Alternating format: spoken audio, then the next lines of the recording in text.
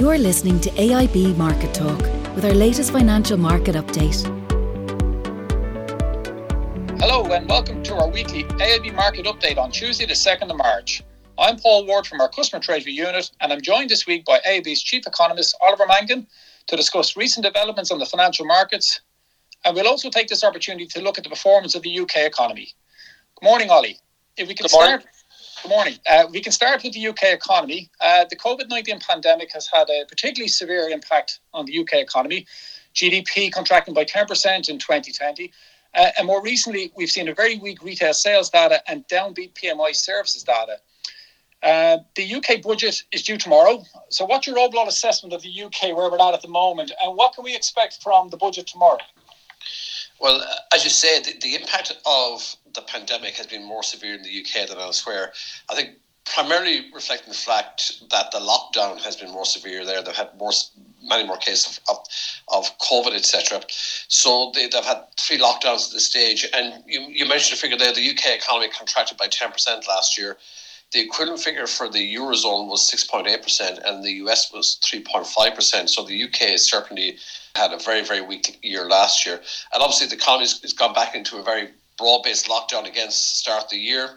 And the indications are from the data we had so far in 2021 that GDP will contract in the opening quarter of the year. Now, it'll be nothing like the scale of contraction we saw last year. Parts of the economy remain open, like manufacturing and construction. And many parts of the services sector are learning to better cope with lockdowns in terms of remote working, online sales, etc. But nonetheless, it'll be a weak start to the year. But the big game changer in the UK is the pace of the rollout of the vaccines there. And you may have seen over the weekend, 20 million people have been vaccinated in the UK already. I mean, that's 30% of the population. And apart from Israel, they're well ahead of other economies in that regard. Right. What about Europe, Ollie, in that comparison? Because I did hear a figure myself this morning, around 6 or 7%. Does that sound about right to you? Yeah, I think it's the order of 5 to 6%. I mean, we are here in Ireland getting the vaccines out as quick as they arrive. We were slower to approve the vaccines. They did emergency approval in the US and the UK. They did do that in Europe.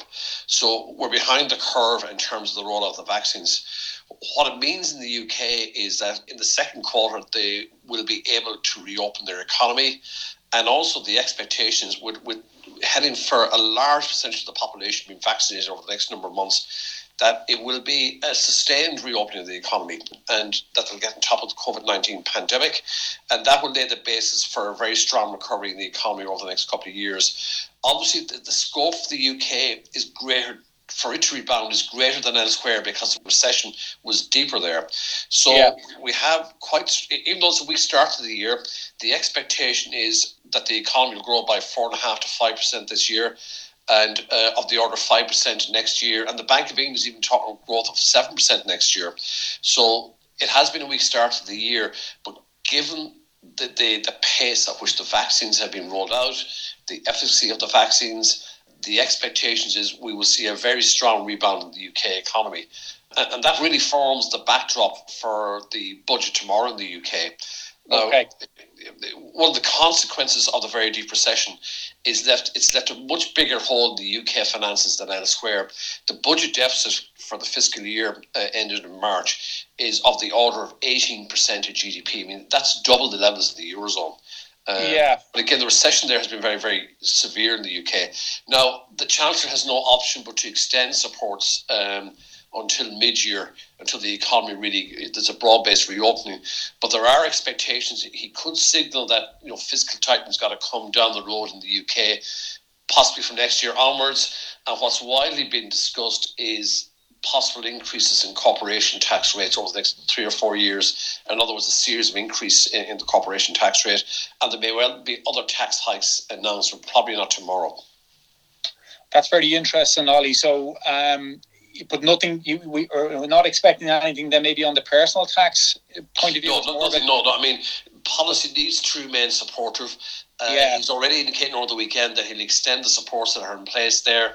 The furlough scheme in particular supports a business. They will last till mid-year. They obviously they obviously cost money. So I think the view is we has to support the economy while it remains in lockdown until the recovery gets underway. But once the recovery is firmly established, we are likely to see what we call fiscal tightening in the UK over the next number of years, probably starting in 2022. As I said, they have a particularly large budget deficit to close there. So, but in the near term, budgetary policy will remain supportive of the economy. Can I ask you then, Ollie, just looking back at last week, we've seen a lot of volatility in euro sterling. There was probably a kind of 2% range, as low as 85.50 up as high as 87.50. What was driving the volatility more so last week than previously? Well, I think there may well have been profit taking. The backdrop in the UK, the improved economic outlook, has seen a hardening of interest rate expectations. And what I mean by that is that even maybe 4 or 6 weeks ago, certainly at the start of the year, the expectation was that UK rates could be cut again. They could even go negative. That has been flipped on its head completely.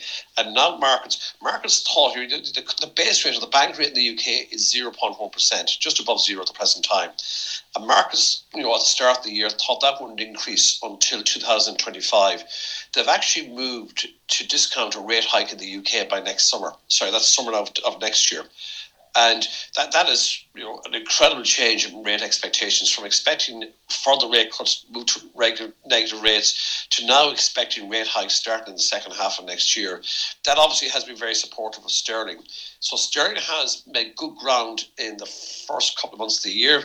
Obviously, we had the trade deal negotiated with the EU last Christmas, but the improved, really what's been behind the sterling rise has been the improved expectations for the economy, driven by the faster rollout of the vaccines, and that translating into expectations that the UK could be maybe the first economy to see rates rise. Now, I think that might be stretching it a bit, but at the same time, we had the Bank of England chief economist out on Friday and talking about a risk that the inflation tiger, as he called it, has been stirred by the extraordinary events and policy actions of the last 12 months. Now, he's talking globally, not just in the UK. And he says the greatest risk for me at present is that of central bank complacency of allowing inflation the cat out of the bag. There's tangible risk that inflation proves more difficult to tame than we currently think. So that's the man who was talking about negative interest rates 3 months ago. And he's the chief economist of the Bank of England. So that gives you a flavour of the changed backdrop in the UK, the increase in optimism around the currency, and how that has seen sterling rise. Now, as you say, last week there was a lot of volatility there. There was a lot of volatility in markets generally. We've seen sharp rises in bond yields. That has undermined the rally in stock markets. Sterling doesn't like volatility in markets, so that put a bit of downward pressure on sterling. They're also may well have been profit taking because of the sharp move in sterling. I mean, sterling against the dollar has risen from 135 to 140 year to date. The euro has fallen back below 87p from 90p. So especially for end month last Friday, they may well have been profit taking. There was volatility in markets, and that saw sterling move around a bit. But sterling has regained its composure at the start of this week. The euro's back below 87p. We're back up at 140 against the dollar, and it certainly looks fairly well underpinned in the near term, given that improving outlook for the UK economy. Can I ask you just a question then, Ollie, right? So from that euro sterling perspective, for me, and correct me if I'm wrong, but for me, the market continues to prioritise COVID news over Brexit news. And then I suppose with last week as well, in relation to rising yields, and we see, I think yields were up by 50 basis points, if I have that right, and longer term rate in the UK as well, obviously comparable to Europe. But does that at some stage change in your view, Ollie? Does the Brexit news come back to the forefront at some stage and possibly impact on that currency exchange rate? The impact is not immediate. What it does is it's seen as reducing the growth potential of the economy over a 3 to 5 year view. But the most immediate thing here is we've had a deep recession, a further contraction in output in quarter one, but the economy is set to rebound very sharply from quarter two onwards. But I think over time, you're probably right. Concerns about the long-term impacts of Brexit would have on UK trade, on UK investment will come more into play. So, and just looking at where sterling's traded in recent times, the euro is going back to the referendum back in June of 2016, for nearly 5 years ago at this stage. the euro has the lowest bid is 83-84p against sterling. So I think sterling may continue to rally. The euro may drop back to that sort of level, 83-85p. But there's massive support there.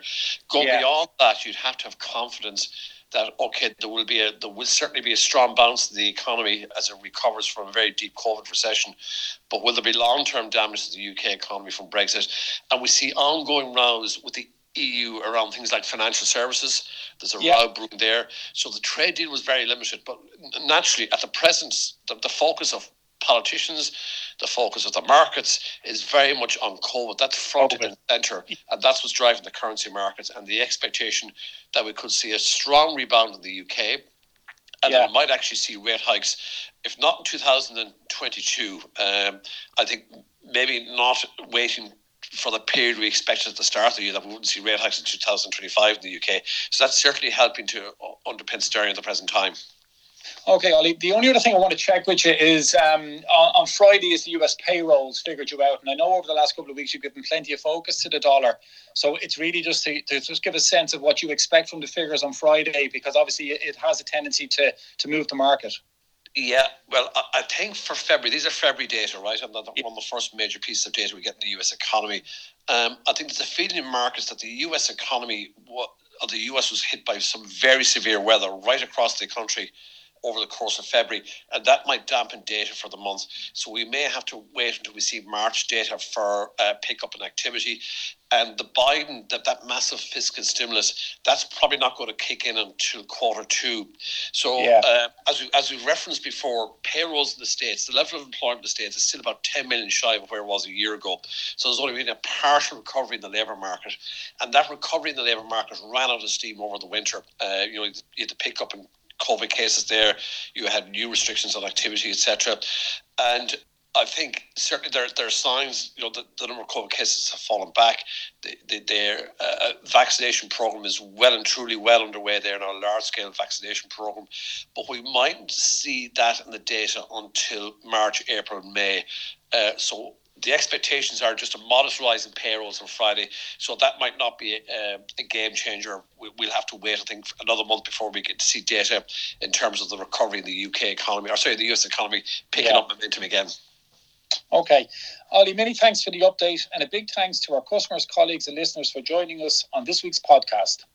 To stay up to date with the latest market developments, please subscribe to AIB's Market Talk on the podcast apps for iOS or Android. And for those customers impacted by the pandemic, you can find details of AIB support packages at www.aib.ie/COVID-19. Many thanks. Thanks for listening to the latest edition of AIB Market Talk. Allied Irish Banks plc is regulated by the Central Bank of Ireland. First Trust Bank is a trademark of AIB Group UK plc, authorised by the Prudential Regulation Authority and regulated by the Financial Conduct Authority and the Prudential Regulation Authority. Allied Irish Bank GB and Allied Irish Bank GB Savings Direct are trademarks used under licence by AIB Group UK plc, authorised by the Prudential Regulation Authority and regulated by the Financial Conduct Authority and the Prudential Regulation Authority.